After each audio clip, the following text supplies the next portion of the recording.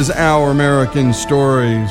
And our next story, well, it's about a 17-year-old kid named Bob Heft, who designed the 50-star American flag we all fly proudly to this very day. Here's Greg Hengler with the story.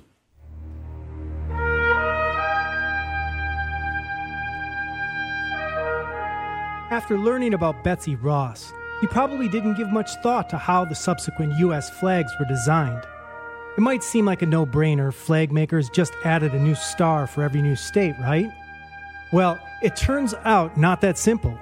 Each new flag has a very careful design, and the arrangement of the stars must be precise and symmetrical. And for the flag we know today, that arrangement was designed by a junior in high school from Ohio. It was 1958, and America only contained 48 United States. The flag at the time featured 6 rows of 8 stars. Bob Heft's history teacher assigned a class project where each student had to bring in something they made. Bob Heft loved flags, and he loved politics. So, having been inspired by the Betsy Ross story the class just studied, and seeing the news that Alaska was poised to become our nation's 49th state, with Hawaii soon behind, Heft decided to make a 50-star flag. So he made some adjustments to his parents' 48-star flag, brought it in, and triumphantly placed it on his teacher's desk. Here's Bob. In American history class, we had to do an outside-of-class project. We could make or do whatever we wanted. Like a science fair or something like that, you bring the project in. The Betsy Ross story intrigued me. And my mom and dad, they had a 48-star flag they received as a wedding present, which of course meant a lot to them. Well, I took a scissors and cut it up. Heft's mother walked in from the kitchen and found him cutting up their family flag and promptly began scolding him. She told his father when he got home, and Heft received another tongue lashing. I had always been in the Boy Scouts, and I had always been patriotic, Heft told the Lancaster Eagle-Gazette in 2007. They wanted to know why I would turn on the flag. I had never sewn in my life. I watched my mom sew, but I'd never sewn. And since making the flag of our country, I've never sewn again. So anyhow, we get to class. I had my flag on the teacher's desk. And the teacher said, "What's this thing on my desk?" So I got up and I approached the desk, and I'm shaking like a leaf. And he said, "Why you got too many stars? You don't even know how many states we have." And he gave me the grade of a B-. Now, a B- isn't that bad of a grade. However, a friend of mine, Jim, he picked up 5 leaves off the ground. He's taping these leaves down to the notebook and the labeling, elm, hickory, maple. And the teacher gave him the grade of an A. I was upset.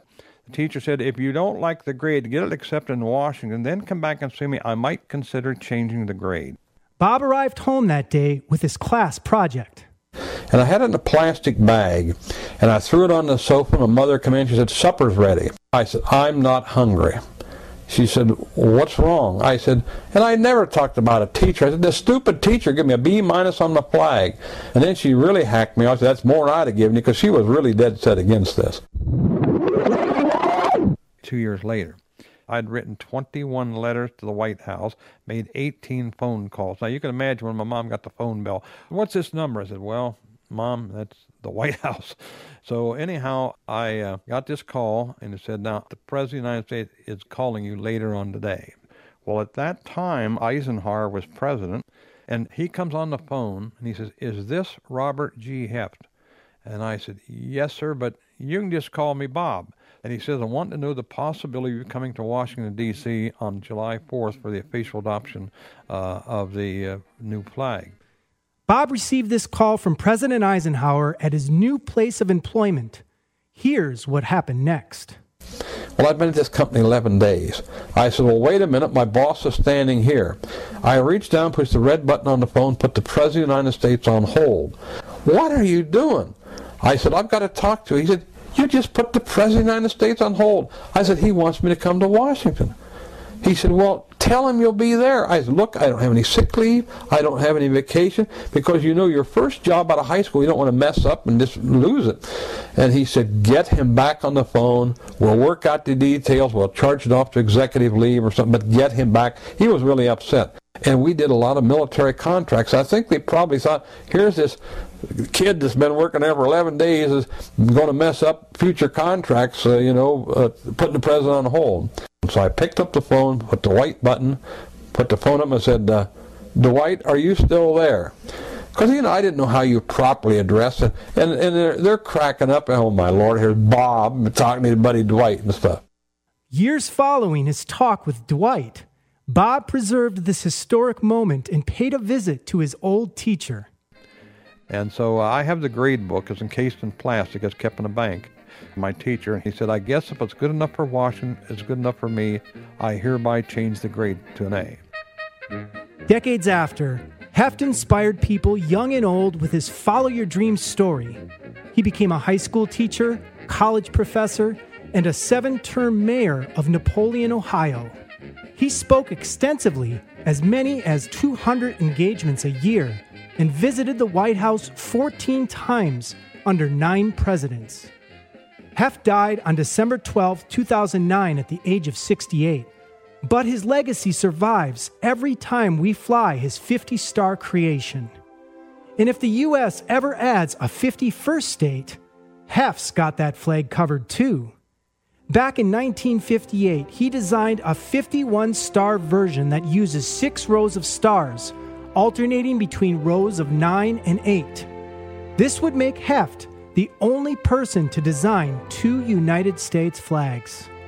Bob said in 2007, an idea doesn't do any good if you don't pursue it. I'm Greg Hengler, and this is Our American Stories.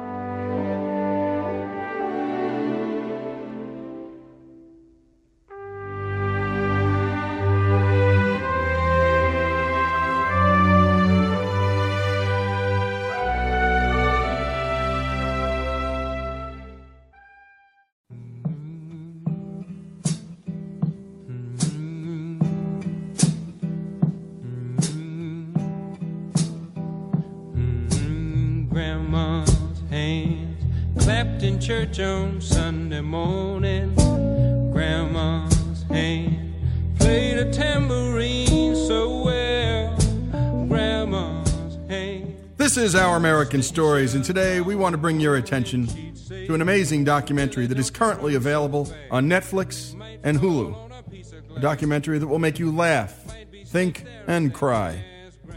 And this segment you're about to hear is a preview of what you'll see in this mind-opening film, and we love to bring you things from the culture and pass them along to you. And you may have a life, we don't. We love checking out all this stuff and sharing it with you. Alive Inside is a joyous cinematic exploration of music's capacity to reawaken our souls and uncover the deepest parts of our humanity. It chronicles the astonishing experiences of individuals suffering from dementia and Alzheimer's around the country who have been revitalized through the simple experience of listening to music. So what's the big deal? Why would anyone go out of their way to give someone with Alzheimer's an iPod? Take a listen to this 90-year-old woman who tragically can't remember much about her life on this earth when she's asked about her childhood. How old are you? How old am I? Yeah. I'm 90 years old. What was life like when you were a little girl? Oh, God, I've forgotten so much. I've forgotten so much. I'm very sorry. Oh, it's okay. What have you forgotten? I've forgotten what I used to do after I became a young lady. I've forgotten so much. I can't remember. I've been here I've been here 90 years. And if I could remember, I would tell you, but I can't remember. Dan Cohen is founder and director of Music and Memory, which promotes the use of digital music players with individualized playlists to improve the quality of life for elders. Listen to what happens when he plays this same woman some Louis Armstrong. I want to try an experiment. What? I want you to try and let the music take you back into your memories, to travel back into time. And then we'll stop and you can tell me where it took you. You ready? Mm-hmm. That's Louis Armstrong. Yes, I want to be in that number. I went to sing. Wow. He's singing when the saints go by, marching by. And it takes me back to my school days. I would like to hit the number.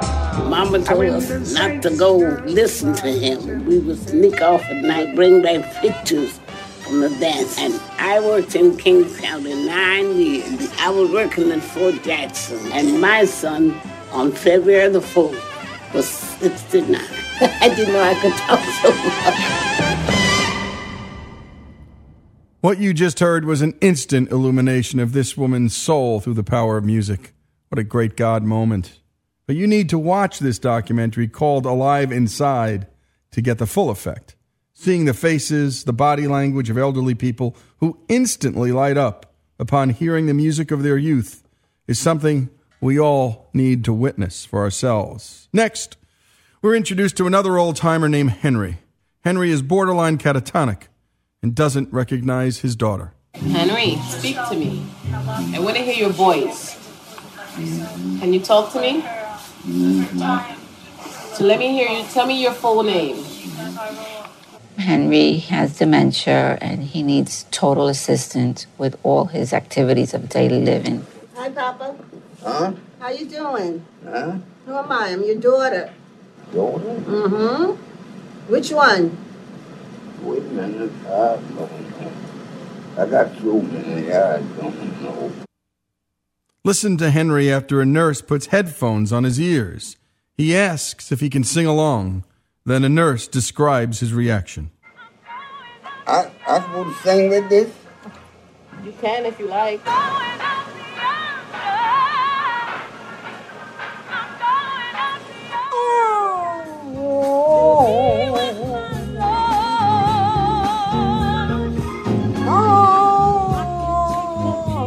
When I first met him, he was very isolated, and he used to always sit on the unit with his head like this. He didn't really talk to much people, and then when I introduced the music to him, this is his reaction ever since.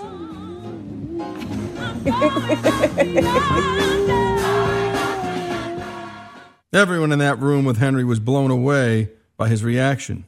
Dan Cohen, the man behind this effort to give music back to the elderly who suffer from dementia, talked to Henry right after he listened to that song. Here is their remarkable conversation. Do you like music? Yeah, I'm crazy about music. You play beautiful music, beautiful sound. Did you like music when you were young? Yes, I went to big dances and things. What was your favorite music when you were young? Well, I guess Cab Calloway was my number one band guy. I liked it. They did the holy, the holly, the hilly, the holy, the milly, the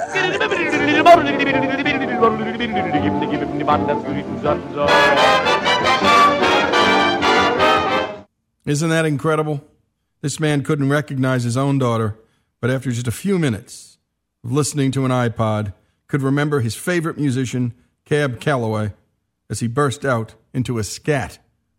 Henry was then asked what his favorite song was and what the favorite part of his life was. Listen to what happens next. What's your favorite song? Oh, I'll be home there for Christmas.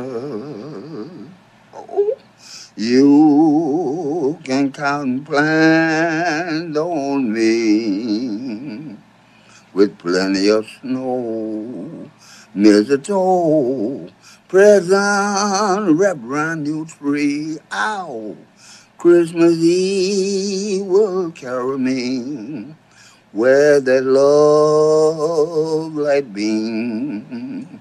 Henry, yeah. What was the favorite part of your life? What was your favorite part of your life? Part of my life? Part of my life was riding a bicycle. Grocery boy. What'd you like about riding a bicycle? That's where I made my money. You need no money. Isn't that true about all the favorite parts of our life? So what's going on here? This film goes on to explain that music is recorded in the part of our brain that is the last place dementia affects. So why isn't this being implemented in nursing homes across this country and everywhere? Dan Cohen explains the problem. I can sit down and write out a script for $1,000 a month antidepressant. No problem. Nobody asks any questions. If I want to provide a person with a $40 personal music system, that will take a lot of work. Because personal music doesn't count as a medical intervention. You see what I'm saying? It's sort of a side thing over here. The real business, trust me, is in the pill bottle. Open for me? Our healthcare system imagines the human being to be a very complicated machine. We figured out how to turn the dials. Blood pressure, oh, turn that down, you know. Blood sugar, oh, turn that down.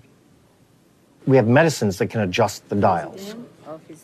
We haven't done anything, medically speaking, to touch the heart and soul of a patient. One more of the many elderly in this film suffering from dementia is a woman named Mary Lou. Here, she struggles to identify kitchen utensils before she is given an iPod. Listen to what she says immediately after listening to the Beach Boys. What do you call that? It's a knife? No. Fork? Or spoon? Would you like to hear some music? Would you like to listen to some music? Sure, why not? Here you go. Over I your don't head. know how to do this. Just straight over your ears and your head. Perfect. See a little button in the middle? That's that? Yeah, right in the middle. Click it once.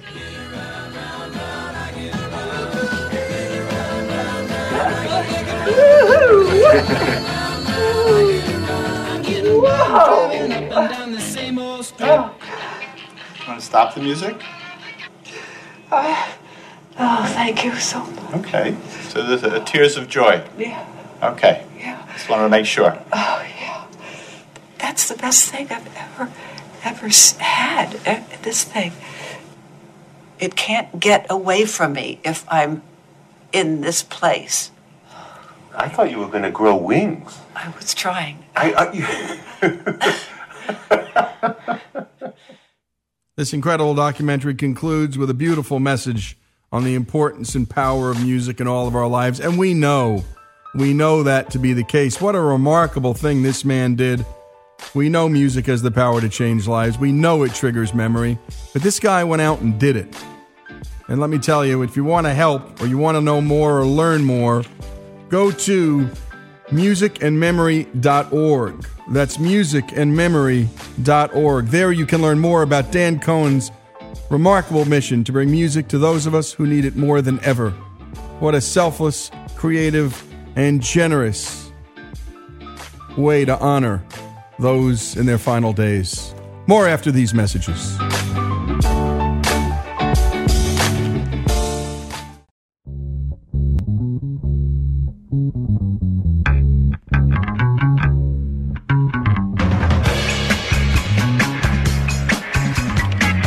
This is Lee Habib, and this is Our American Stories. And if you like what you hear each night on this show, go to ouramericannetwork.org and sign up for our free newsletter. We'll send you our 5 best stories each week. And by the way, send the link to friends if you like what you hear. And now it's time for our twice-monthly series, Rule of Law, on how this thing called the rule of law silently shapes the world around us without us even knowing it. And now our own Alex Cortez brings us today's story. Russia has quite a history with music. Here's native son Slava Rostropovich speaking alongside a translator. My mother как сказать, держала меня в животе 10 месяцев. Carried me for 10 months. I tell mother, you have extra months. Why you not make for me beautiful face? And mother tell me, my son, I was busy with make to you beautiful hands. Hands that could conduct and would reinvent cello playing, impacting who's now the world's most famous cellist, Yo-Yo Ma. That recording just made my hair stand on end. I couldn't sleep that night. And this Russian history also includes pianist Vladimir Horowitz. I believe that if you practice too long time, it becomes mechanical. I like brushing the teeth. I believe to do it every day, but not too long. I don't practice more than 1 hour and a half. Never. But I never miss a day. Never miss a day. James Hilton wrote, "If by some dispensation a man born deaf were to be given hearing for a single hour, he might well spend the whole time with Horowitz." But history could have easily had it that both Horowitz and Rostropovich might as well have been the deaf ones. Their artistry never showcased on the world stage, given the country they were born in. Every one of us has some kind of a little frustration. Where in one way we're happy, in another way we're unhappy. I have my own, you think I have everything, but I wanted to be a composer. That was his plan until 1917, when some other people couldn't care less that he had plans. And then we had the little revolution. He laughs because otherwise he'd have to cry. The Russian Revolution, led by communist Vladimir Lenin, would go on to kill 4 million of his countrymen through executions, death camps, and state-caused famine. I'm from a well-to-do family, you see. My father was a very important engineer. But when the revolution came, his father's great success became their greatest liability. He lost everything. The communist, uninterested in any high-minded concepts like property rights or law, took everything. Horowitz recounted, "I saw with my own eyes how they threw our piano out the window. He was a teenager, suddenly without anything, and he did something about it." I started to give concerts, said that they gave me my education, now I have to give them back something. And so I play till today. Those concerts would immediately help take care of his family, whereas composing wouldn't. And so away it went. And a whole 53 years later, Slava Rostropovich didn't have any better luck with his interactions with their government. In this moment, government just closed my mouth and told, no, please not express something new. Slava's first interaction with the rule of their whims over the rule of law was when the Soviet regime forced his teacher Dmitry Shostakovich to leave the Moscow Conservatory. His crime? Producing music that was too chaotic, too innovative, at least for their preferred brand of socialist realism. Their official statement declared that Shostakovich had, quote, anti-democratic tendencies alien to the Soviet people. Alien according to them, not according to any actual law. So in protest, Slava left the conservatory too. What he gives to us in his music is what he terms, he called himself a foot soldier in the service of music, and I think of him in that sense, it would be the foot soldier reporting on the triumphs and tragedies of the world. Slava was a nobody when he left, so it didn't catch the Soviets' attention. But when he became somewhat of a somebody, he spoke out again and again, not using words.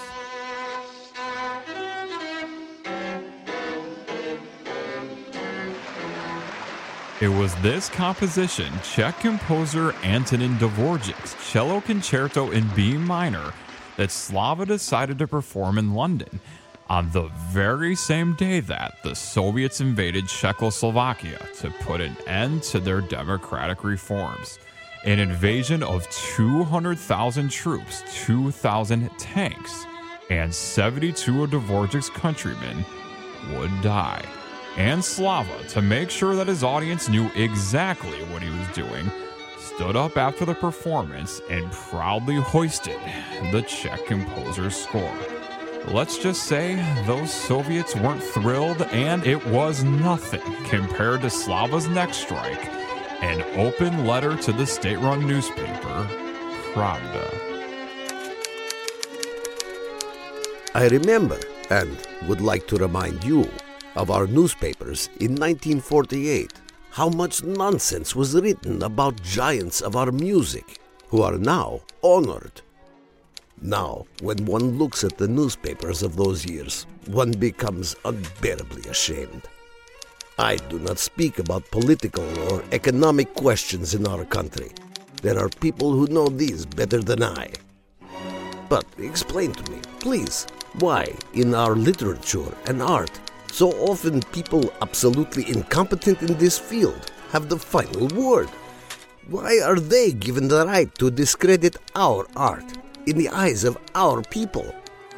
Every man must have the right to think independently and express his opinion about what he knows and what he has personally thought about, experienced, and not merely to express with slightly different variations the opinion which has been inculcated in him. I know that after my letter there will undoubtedly be an opinion about me, but I am not afraid of it. I openly say what I think. To state the obvious, Pravda didn't run that letter. This, along with Slava, giving refuge to the era's most infamous dissident, Alexander Solzhenitsyn, would be their last straw with him. Cancel my tour in the West in May 74. I go out from Russia without my family because Minister of Culture tell me I must go out. Not because Slava violated some democratically passed laws that constituted treason. No, because he did something much worse. He violated his dictator's personal sense of pride, and that couldn't be tolerated. For Vladimir Horowitz, at least he got to leave on his own terms. In 1925, he requested and received a visa to study in Berlin. And I smuggled some dollars. I remember I put it in the shoes and I started my career in Europe. He never became a student. He lied. And he was free, he hoped. And when we come back, we continue our Rule of Law series and the stories of Vladimir Horowitz and Slava Rostropovich. You may not be a fan of classical music, but freedom, we can hear those sounds throughout this and the next segment. Here on Our American Stories, we continue after these messages.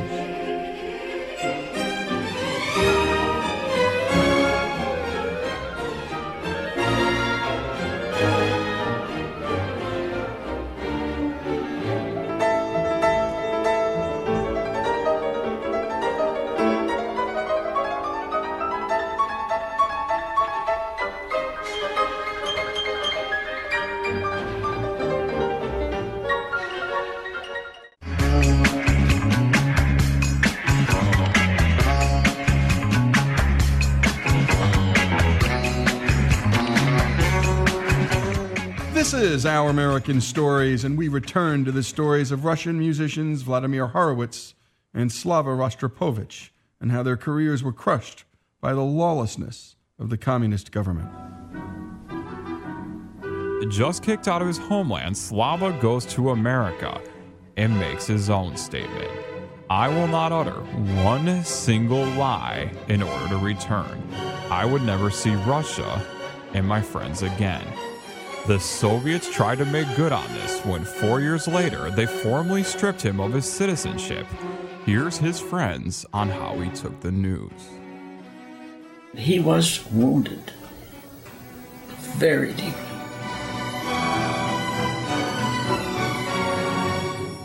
For Maestro, I'm sure it must have been incredibly difficult not to be able to return to his homeland. And I think that made his art only more richer. For Vladimir Horowitz, producing art that was richer was about the furthest thing from his mind. He was just praying that his debut in New York's Carnegie Hall on January 12, 1928 would go well. My debut with Tchaikovsky concerto, I knew that I can make such a wild sound and such a speed and such a noise and such a things that the public would be completely crazy. And I wanted to do it, but subconsciously, it was in order to have success, not to return to my country. I wanted to get success in the whole world, just not to get back. Because if I would not have success in Europe and America, I had to go back. He didn't have to go back, and for the rest of his life made these United States his home. It was a debut, unlike any other. The New York Times reported that the piano smoked at the keys, and that during most of the intermission the audience continued to applaud and to call the pianist back to the stage. The New York Times' writer Olin Downs continued that it was the wildest welcome a pianist has received in many seasons, and described the performance as a whirlwind of virtuoso interpretation, amazing technique, irresistible youth, electrifying temperament, a tornado unleashed from the steps. The late Goddard Lieberson wrote, "With a generosity not always typical of performing artists, a great pianist friend of mine said to me concerning the recent debut of a certain pianist, 'Debut? Debut? There has been no debut since that of Vladimir Horowitz. That was a debut.'" Unlike Horowitz, who would make his home in the financial center of America, New York, Rostropovich would park his artistry in a different kind of power center. And Washington loves celebrity, loves fame, loves glamour, and my goodness, he had that. And I think both Washington and Slava loved the fact that this escapee from communism was going to head the orchestra in the capital of the United States. Here's members of the National Symphony Orchestra on his impact. He was able to express what he needed to with his body language, with his facial expressions. He wanted it to be devastating. Fredericky, when you come in the first movement of Tchaikovsky's Sixth, after quiet bass clarinet, 6 women in front row must die of heart attack. He was trying to get across, and he just couldn't get it across. And finally he said to the upper string, he says, "You must play this like you have fork in brain." That got the point, just the image of that, got the point across. And immediately it was there. Like one time he said he wanted the cymbal to sound like every glass in Washington, D.C. was breaking at the same time. Every water glass, He was maybe over the top, but he got his point across. And ultimately, the musical impact was there.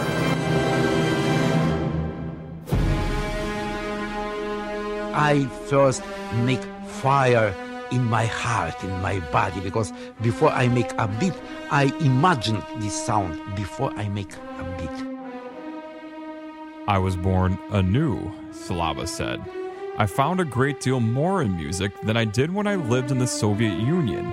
I re-examined everything, and I could see everything more vividly. All composers, even Beethoven, came to mean more. Unlike in the Soviet Union, he was free to re-examine everything. Nothing was beyond examination. Nothing stood in the way of artistic expression as long as he didn't violate anyone else's rights to do the same in their lives. He was in America, where the rule of law, stable, knowable law, and not the changing whims of some government official, reigned. The same force of freedom worked in Vladimir Horowitz's life, allowing him to become known by many as the greatest pianist of the 21st century. My father-in-law said that all the geniuses, they cannot be geniuses 24 hours. We have very weak works of Beethoven and Mozart too, you know. During his exile from his homeland, Rostropovich often described himself as an ambassador of the Russian people and Russian music, just not their rotten government. And in 1986, in the wake of the Soviet Union's increasing march towards freedom and law, Vladimir Horowitz announced a return tour for performances in Moscow and Leningrad, his first time back since 1925, to the communist-controlled society that had taken everything from his family and that he had vowed never to visit again. I didn't see my family for 6 years. I don't know how they look, how they are. When I left Russia, my niece was 9 years old, now 70. His niece met him at his Moscow performance, along with this rousing crowd.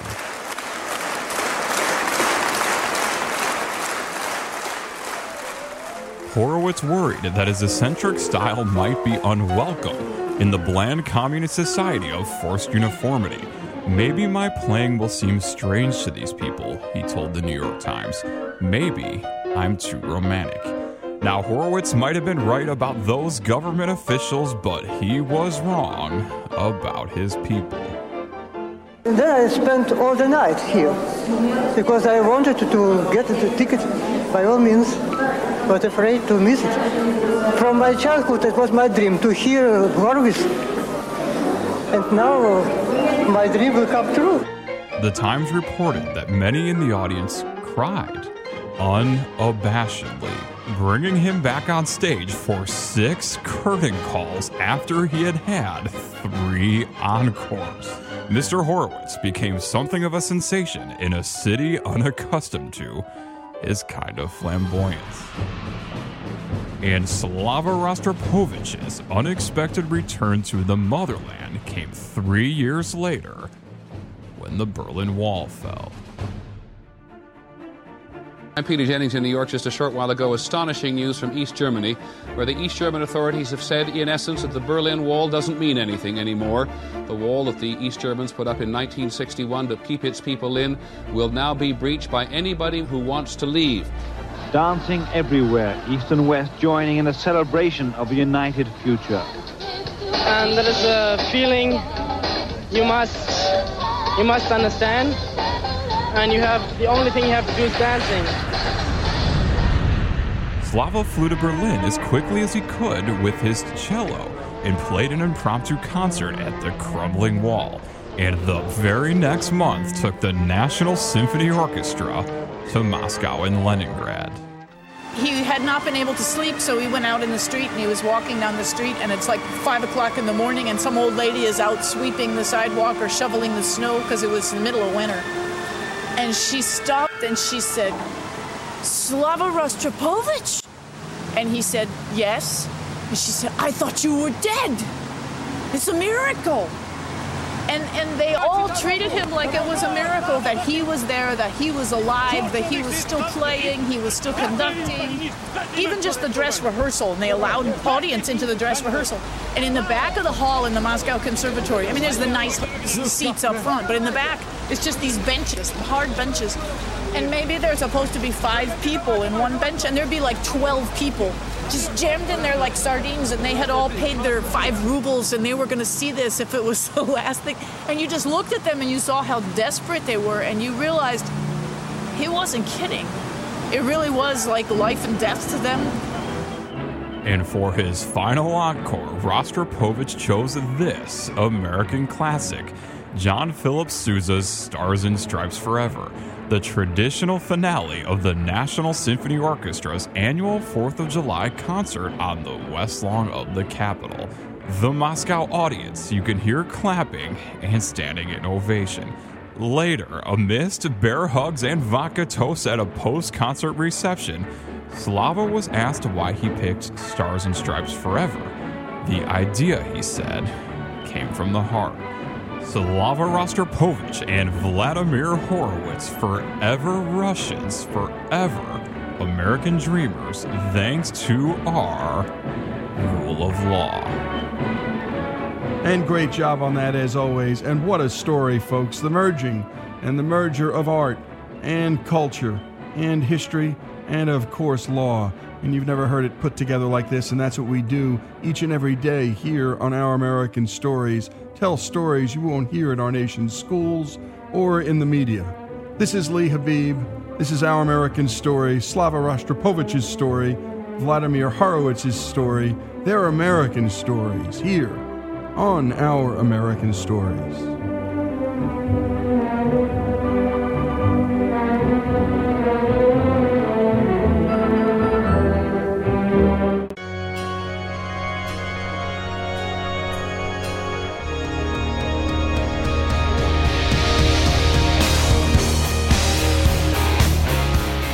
This is Our American Stories, and we tell stories about everything here on this show. And this combines two of our favorite themes, literary themes and historical ones. Paul Revere's Ride is a poem by an American poet, Henry Wadsworth Longfellow, and it commemorates the actions of American patriot Paul Revere on April 18, 1775. Longfellow was inspired to write the poem after visiting the Old North Church in Boston and climbing its tower on April 5, 1860. He began writing the poem the very next day. It was published in the January 1861 issue of the Atlantic Monthly. Listen, my children, and you shall hear of the midnight ride of Paul Revere on the 18th of April in 75. Hardly a man is now alive who remembers that famous day and year. He said to his friend, "If the British march by land or sea from the town tonight, hang a lantern aloft in the belfry arch of the North Church Tower as a signal light. 1 if by land, and 2 if by sea, and I on the opposite shore will be, ready to ride and spread the alarm through every Middlesex village and farm, for the country folk to be up and to arm." Then he said, "Good night," and with muffled oar silently rowed to the Charlestown shore, just as the moon rose over the bay, where swinging wide at her moorings lay the Somerset British man-of-war, a phantom ship with each mast and spar across the moon like a prison bar, and a huge black hulk that was magnified by its own reflection in the tide. Meanwhile, his friend, through alley and street, wanders and watches with eager ears, till in the silence around him he hears the muster of men at the barrack door, the sound of arms and the tramp of feet, and the measured tread of the grenadiers marching down to their boats on the shore. Then he climbed the tower of the Old North Church by the wooden stairs with stealthy tread to the belfry chamber overhead, and startled the pigeons from their perch on the somber rafters that round him made masses and moving shapes of shade, by the trembling ladder steep and tall to the highest window in the wall, where he paused to listen and looked down a moment on the roofs of the town and the moonlight flowing over all.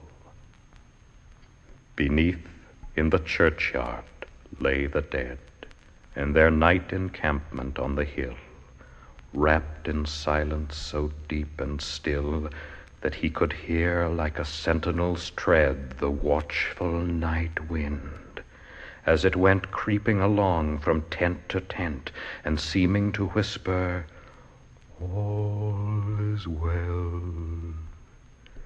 A moment only he feels the spell of the place and the hour, and the secret dread of the lonely belfry and the dead.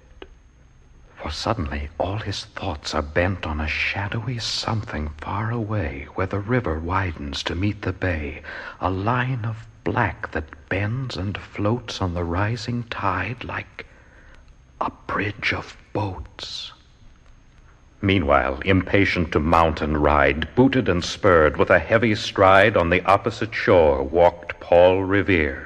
Now he patted his horse's side, now gazed at the landscape far and near, then impetuous stamped the earth and turned and tightened his saddle girth. But mostly he watched with eager search the belfry tower of the old North Church as it rose above the graves on the hill, lonely and spectral and somber and still. And lo! As he looks on the belfry's height, a glimmer and then a gleam of light. He springs to the saddle, the bridle he turns, but lingers and gazes till full on his sight a second lamp in the belfry burns.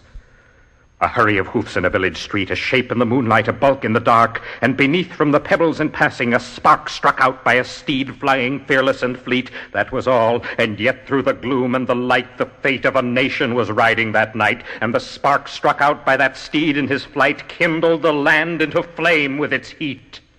He has left the village and mounted the steep, and beneath him, tranquil and broad and deep, is the mystic meeting the ocean tides, and under the alders that skirt its edge, now soft on the sand, now loud on the ledge, is heard the tramp of his steed as he rides. It was 12 by the village clock when he crossed the bridge into Medford town. He heard the crowing of the cock and the barking of the farmer's dog, and felt the damp of the river fog that rises after the sun goes down. It was 1 by the village clock when he galloped into Lexington.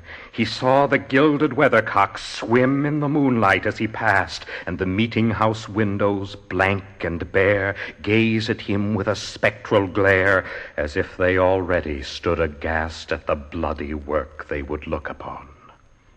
It was 2 by the village clock when he came to the bridge in Concord town. He heard the bleating of the flock and the twitter of birds among the trees, and felt the breath of the morning breeze blowing over the meadows brown. And one was safe and asleep in his bed, who at the bridge would be first to fall, who that day would be lying dead, pierced by a British musket ball. You know the rest.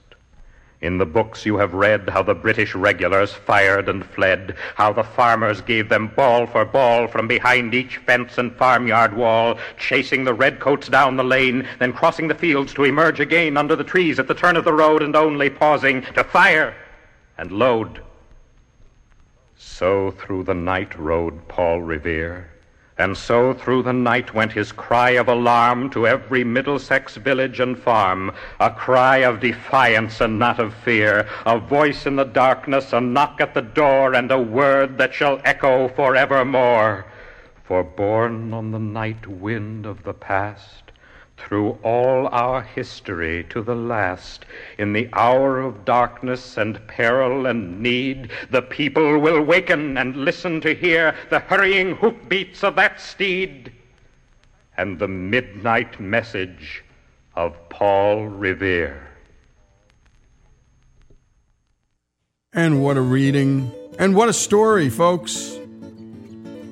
Longfellow visits the Old North Church, climbs its tower, and out this comes the next day, gets in the Atlantic Monthly, January 1861, still as relevant today as ever, this story, reminding us how it all started. This is Our American Stories.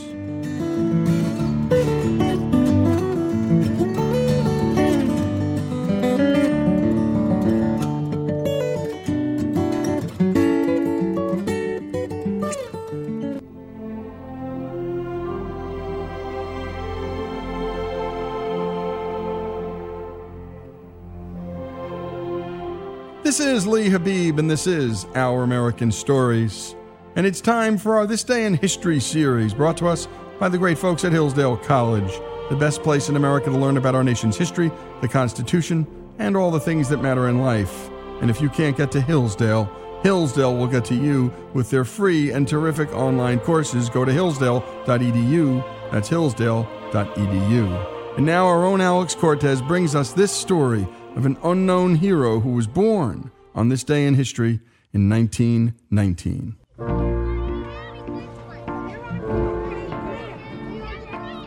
Chris Edmonds thought that he had a great dad, but he also thought that he had a relatively normal one. He was my baseball coach, so he was very active in that, loved baseball, and I think he loved the kids more than anything. So he was our head coach, and my uncle was our assistant coach. He played the good cop. Dad was the good cop. My uncle was the bad cop, so to speak. Chris's dad served in World War II. He had a diary from his time there, although he didn't say much about it or the war. And so Chris didn't know much of anything until... My daughter, who was in college at the time, had done a group report for one of her history classes on Dad and had used the diary as some of the narrative for a little short video that they made. And as I watched that video, they just used the narration was just word for word out of Dad's diary, and it was just, I'd read it before, and I'd asked Dad when he was living about his experience, and he just never would share, like most men of that day. He said, "Son, there's some things I'd rather not talk about." But those words just kind of seared into my heart and moved me. And so one night, about midnight, a friend of mine said, they have records, military records on people who've served, so maybe you can find out some things about your dad. So I was moved by those words, and I also wanted to kind of find out just some basics. When did he enter the service? Was it before Pearl Harbor? Was it after Pearl Harbor? What units was he assigned to? Where did he do his basic training? I didn't know any of that stuff. So I just Googled his name and rank on the computer about midnight one night, and the first link that comes up, which I thought would be maybe the National Archives or an Army site or, some military site, it was the New York Times. And Dad's name and rank, Master Sergeant Roddy Edmonds, was embedded in this article that was written in 2008 by the editor. And it was written kind of reflecting back on the story of President Nixon stepping down from the presidency and moving back to New York. And the article was titled "Richard Nixon's Search for a New York Home." And so immediately, that's highlighted. Dad's name's highlighted. And I click on the article. I'm thinking, what is Dad's name doing in this article in the New York Times? And what does that have to do with President Nixon? I'm like, this is crazy. So I read the article, and it's basically telling the story of how the president wanted to move to New York, and no one wanted him to be their neighbor. Nobody could find him any place to live. I think Mr. Rudin was kind of the Donald Trump of the day. He was the big real estate mogul. He couldn't even find a place for the president to move because nobody wanted him. And it goes on to say that a gentleman felt sorry for the president, basically, and offered to sell his townhouse, which was in a very prominent section of New York, to the president. And the president ends up visiting with all of his family and buying it from him. And so in the context of that story, the reporter just asked this gentleman, who happened to be Lester Tanner, about his life, and found out he served in the military, and asked about that. And basically in the context of that conversation, Lester said, "Had it not been for the bravery of my Master Sergeant Roddy Edmonds, I wouldn't be here to do what I did." So I read that and I was like, who is Lester Tanner? What did Dad do that was so brave? Where Lester's basically saying, I owe my life to my Master Sergeant. The New York Times left this stunning revelation as a one-paragraph mention in their article, almost as if it was an off-topic side story that they had just forgotten to take out in their editing process.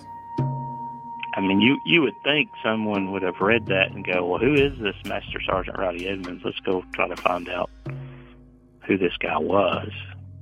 And if it would be anyone, you'd think it would be the same publication. That the New York Times would be excited that they might have just stumbled upon a great story. Well, that has crossed my mind many times is, why did they just kind of leave that, for dead, basically, just left it alone? Thankfully, it wasn't uninteresting to Chris, and so he decided to take their job. and play reporter. So I began looking for Lester. I've been searching for him and tracked him down finally. It took me about 3 or 4 months. Finally found a phone number and was able to call him and talk to him for the first time. And here's what Lester told him. It was 1944. The 106th Infantry Division had landed in France some 90 days after D-Day. So the division consisted of the 422nd Regiment, the 423rd, and the 424th Regiments. And Dad was in the 422nd. And it was wintertime, so they began a difficult journey across France. But the winter was brutal that year. It was one of the worst on record in Germany and in Europe. When they reached the Chennai Eifel, which is just kind of a rugged mountain range in Belgium near the German border, they got there on December 10th. And the soldiers took up their places along that 26-mile front, which was really a thin line of Allied troops protecting that area. And Dad's regiment took the forward position. So when the Germans came through, Dad and his men were at the point of the spear. So they took the first brunt of that heavy assault. Then on the 16th, the 422nd was the first to be surprised by the massive German assault. The Germans had 400,000 troops amassed in that area, 1,600 artillery guns, and 1,200 tanks. And the Allied force, mostly Americans, they had rifles and a little bit of artillery, maybe a few tanks, but they didn't have that kind of firepower. Plus, the 422nd had not seen action, so they were green. So the Battle of the Bulge began. The Allied forces, they were just greatly outnumbered and outmatched. Dad's regiment was quickly cut off, surrounded, but they continued to fight with all they had. But most of the 422nd were either killed or captured. Dad in his diary speaks of stepping outside for a moment and a bullet whistling by his head and embedding into the building just 2 inches above his head. And he basically said, you know, I really thank God that he spared me. And then later that day, the battle broke open, and Dad and several other men had formed a convoy and was sent by the colonel to try to punch a way out.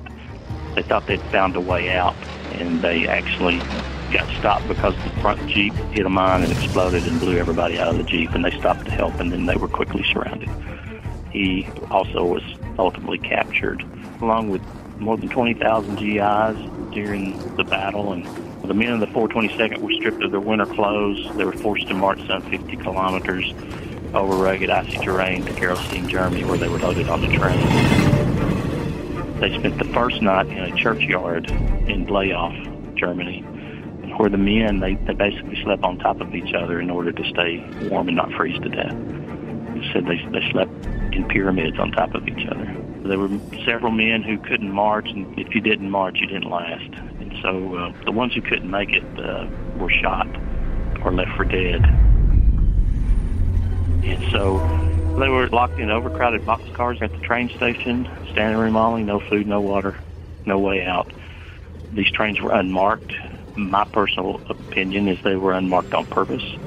They should have had a red cross on the top of the trains to signify to any of the Allied Air Forces that this was a POW train, but they didn't.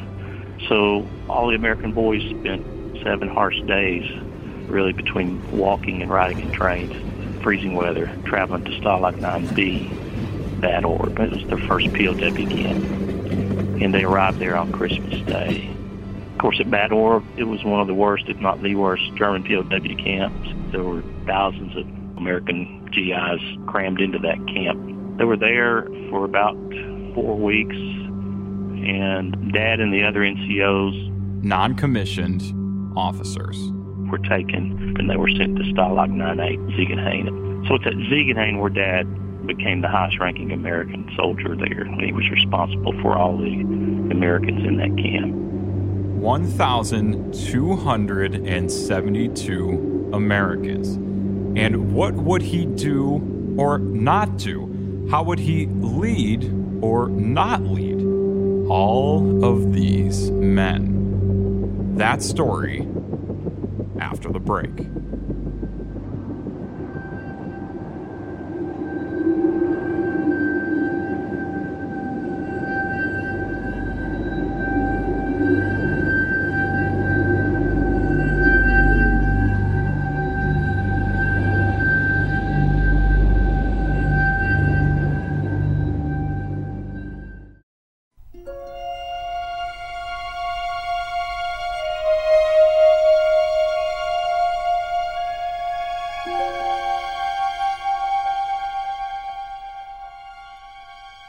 And we continue with the story of Master Sergeant Roddy Edmonds.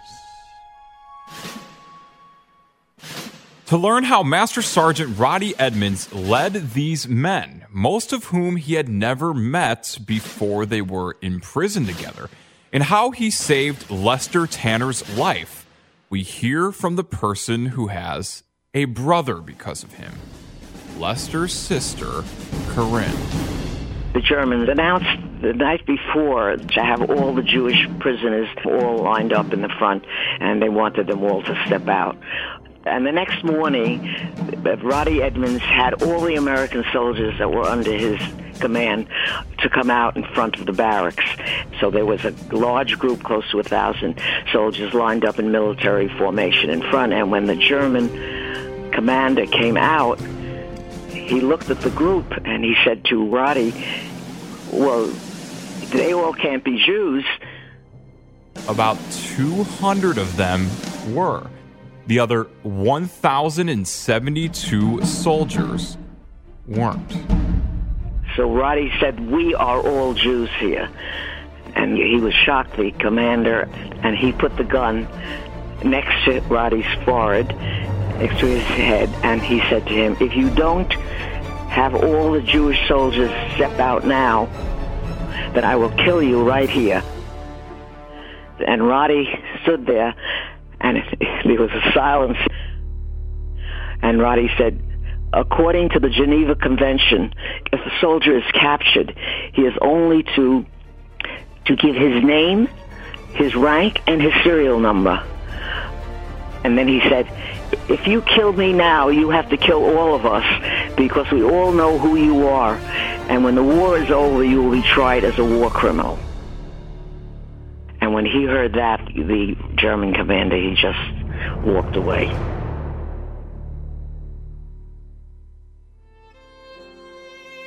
Her brother Lester, a Jew, survived that day along with the other Jews and was able to come home because of Roddy Edmonds and his courage, his willingness to sacrifice his own life for the lives of others who weren't of his same faith. Roddy was a Christian.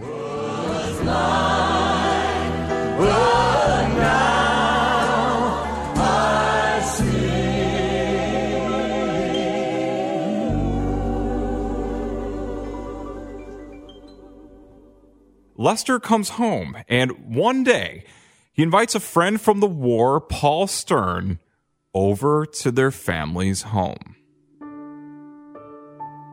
He came over, and my mother had set out the table for them, and they had lost so much weight, both of them. She had pastries and milk for them to drink, and I was in another room, and when I came out, he tells the story. Paul does. The French doors opened, he said, and she came out, his sister, and I came out, and I met him for the first time, and he said I fell in love with her immediately, and I always added, well, I wasn't so sure immediately. And as you probably guessed by now, this wouldn't be the only time that Paul and Corinne would meet. But that was Paul's story. 2 years later, we were married. Corinne was able to marry the love of her life because Roddy saved Lester's life, allowing Lester to do something so simple as bring his friend Paul into their home. And then this story gets even stranger. A very interesting part was that when my granddaughter, Diana, was in college, one of her classes, she had to do a project, something concerning a hero of hers. And it was also a program run by a World War II veteran, was a professor. And he wanted, if they had any information or anything related to that. So she had written this report. It was titled, My Grandpa Went to War. So that's when he really started to talk. He didn't really discuss it with the children or grandchildren. Or with his wife, Corinne, for that matter. But his granddaughter opened him up. Maybe he did it just to help her, or maybe enough time had passed and he was ready. So we had that report, and in that report he finally did come through with everything and tell the story. The story that he too was saved by Roddy Edmonds. He said that confrontation only lasted a few moments when it actually happened at the POW camp, but he would remember it the rest of his life. And this was also the very first moment that Corinne learned that her brother Lester was saved by Roddy. Neither of them told the story to anyone.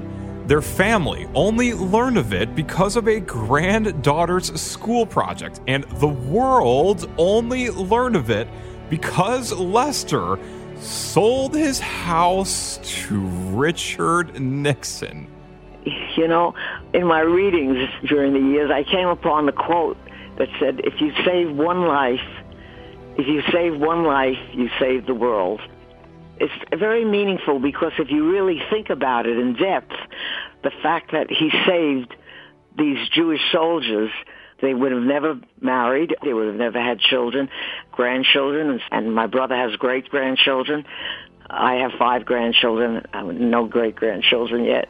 But when you really think about it, it has a lot of depth to it, and you realize all the people that would have never been here that have produced and have done great things in the world after that. And to close, back to Roddy's son Chris on the animating force in his dad's life that led him to do what he did. He was very active in the local church, but he was also active in a singing ministry that he had. It was just he never made any money at it, but he sang at a lot of revivals and a lot of church functions. There's one song in particular that I'd heard him sing several times, and it's not a widely known song, but it is a song that he sang several times, and typically he would give a word of testimony before he sang any song he would, but particularly on this one, he would let everybody know he was in World War II, he was a POW, and that's where he felt called to sing for God, because he was a man of faith, even as a young man. You know, he surrendered his life to Christ as a teenager. He never told me any of this either. I've just been picking this up through my research and talking with folks that knew him growing up. So he came to Christ as a teenager, and he was the real deal. I mean, he really followed Christ. I think that's why he stood up for his men in that camp. It was a sense of duty as being their leader, but it was also he had surrendered his life to Christ, and he had already died to Christ and come alive to him. And he believed in his heart and his mind he was never going to die anyway. If he leaves this planet, he's going to go to a better life to live with his Lord. And so he was going to do what was right. He's going to do what God would do. He's going to stand up for his men, and in the face of death, I mean, he'd already died, so you can't do anything more to him. So I'm going to do the right thing. But this song is called "I'm a Private in the Army of the Lord." I'll just read you a couple of lines to it. Verse 1 is, I have just enlisted in the service of my King, Christ my Lord and King, blessed Lord and King. 'Tis a royal service, and with gladness now I sing, as I march against old Satan's war. Jesus is my captain, and he leads me all the while, leads me all the while, leads me all the while. I am not a hero, but I'm in that rank and file. I'm a private in the army of the Lord. And great work, Alex, and thank you to everyone who contributed to this remarkable story. Master Sergeant Roddy Edmonds' story. All of the lives he saved. My goodness, all the lives he saved.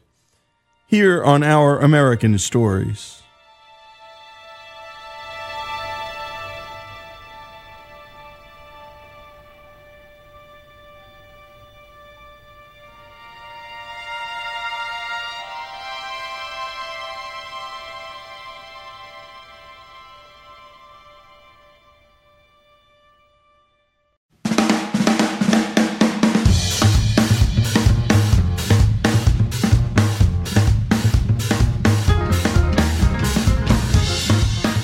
This is Lee Habib, and this is Our American Stories. And you're hearing the music of a great American city, New Orleans, or if you spent a lot of time there, Nolans. And by the way, my wife and I got married there. She's a Biloxi girl, Biloxi, Mississippi, and Nolans is, well, it's not far away. That's the home city for her, home football team, home everything. And Nolans is perhaps the most recognizable cuisine in America. Shrimp, po' boys, oysters, Rockefeller, the list goes on. This next story isn't just about food, though. It's about one of the most important chefs in America today, a woman who provided a place for the civil rights movement to change the nation, but also cooked up some really great Creole food while doing so. Here's Monty Montgomery and Liz Williams, author of New Orleans, a food biography, with the story of Leah Chase. She's fed everyone from George W. Bush to Barack Obama. Ray Charles would write a song about her restaurant, where Martin Luther King Jr. and other activists would draft plans for the civil rights movement. And Tiana from the animated Disney movie The Princess and the Frog was inspired by her. Leah Chase is the Queen of Creole and is still cooking today. And every day Dookie Chases is open, even at the age of 95. Well, certainly as a role model for how to age, she's it. I mean, that's something that she just never gives up, never sat down and said, oh, I'm going to eat bonbons now or whatever. You know, she's definitely still goes to her restaurant every day. But she's just such a role model in so many other ways. So starting out, she worked in the kitchens of white restaurants and during the Jim Crow South period. And these were often white tablecloth restaurants where she was working. And she noticed that black people didn't really have restaurants. So she was getting married to a man named Dookie Chase, and his family had a bar and sandwich shop. And so she said, let's turn this into a real restaurant for African Americans. Leah Chase would marry Edgar Dookie Chase II, a musician by trade, in 1946. But the sandwich stand that would later become the famed restaurant it is today had very humble beginnings. And a bit of luck. Literally. Here's Leah Chase. Well, my mother-in-law first started this. And the reason she started it because her husband was sickly. And he would go out, and people from Chicago and all the places, you would call his job a numbers runner. But in New Orleans, we were very sophisticated. So it wasn't a numbers runner, it was a lottery vendor. So you see, we put class to that. But that's how he did. And he couldn't go from house to house to get his clients and all that. So because he was sick, so she opened up this little sandwich shop. But so she did that, and not knowing anything. But she knew she could make a sandwich, she knew she could cook, and she borrowed $600 from a brewery. Can you imagine starting a business today with $600 and no knowledge of what you're doing? She was a good money manager. That I'm not. My husband used to call me a bankrupt sister. She comes to bankrupt sister. She'll spend everything you got, and I would. And Leah Chase wasn't just opening the doors of cuisine to people who'd been shut out of it for so long. She was also opening the doors of her restaurant to everyone in the community.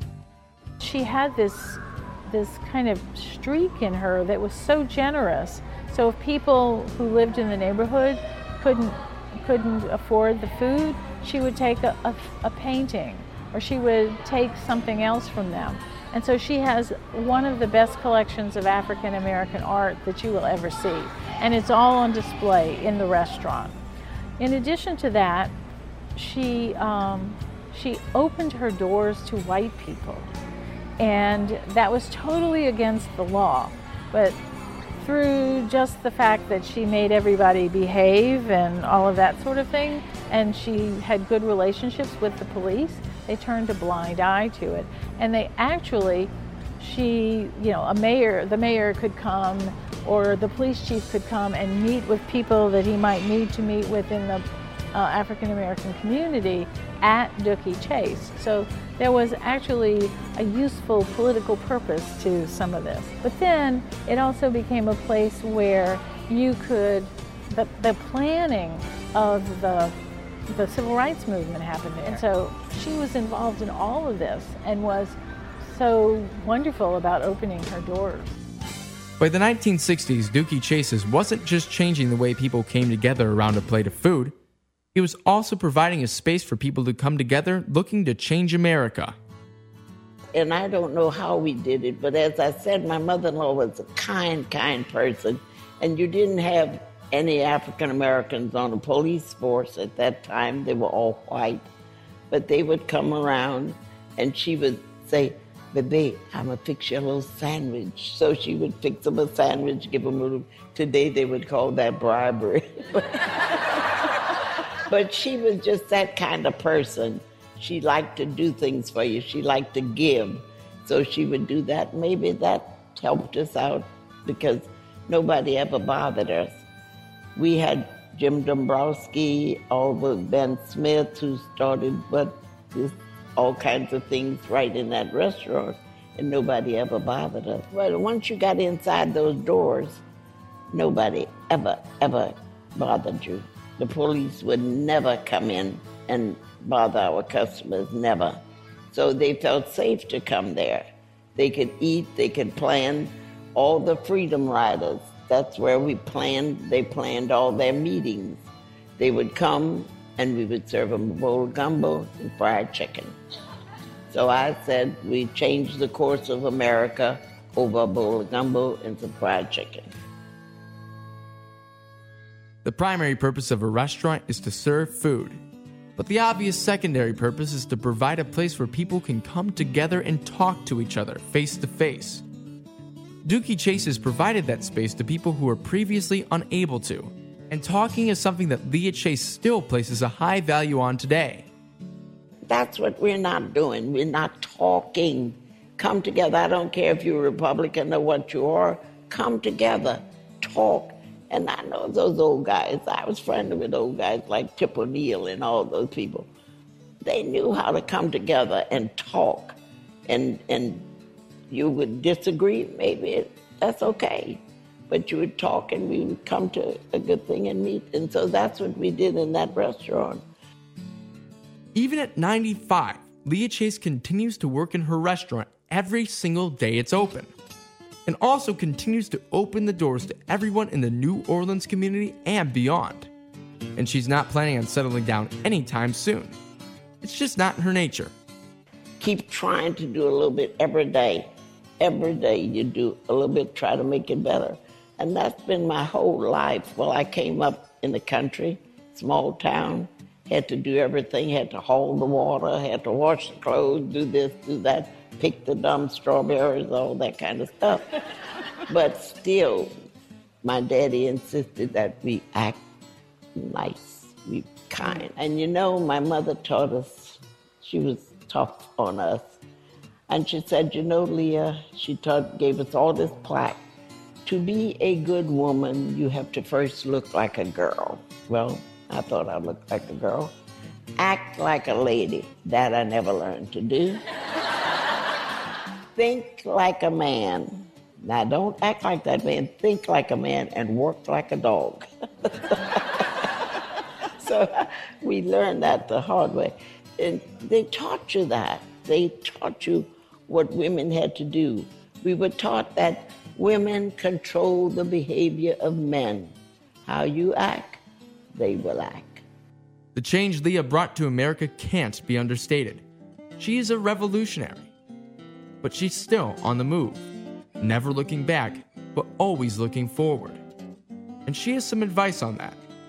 The thing we have to do in this city and in all cities, mamas have to start being mamas today. You know, they have to start understanding when you bring this child in the world, you have to make a man out of it, you have to make a woman out of it. And that takes some doing. It takes sacrifice, Maybe you won't have long fingernails, maybe you won't have the pretty hair, but that child will be on the move. And that's what you have to do. We have to concentrate on educating and making these children understand what it's all about. Sometimes you do hard things to make changes, and that's what you have to tell young people today. Okay, you can protest, you can do, but put the past behind you. I can't make you responsible for what your grandfather did. That's your grandfather. I have to build on that. I have to make changes. I can't stay there and say, oh, well, look what they did us then, look what they did us now. You remember that, but that makes you keep going on. But you don't harp on it every day. You move, and you move to make a difference. And everybody should be involved. My children said, Mother, don't get political, you know. Don't get political because, you know, we don't like that. But you have to be political today. You have to be involved. Be a part of the system. And great work, as always, to Monty Montgomery, our intrepid Hillsdale intern. And thanks to Hillsdale, to Dr. Larry Arnn, the folks there for lending us their best and brightest each and every summer. Thanks to Liz Williams, author of New Orleans, a food biography. And thank you for the story of Leah Chase, her story here on Our American Stories.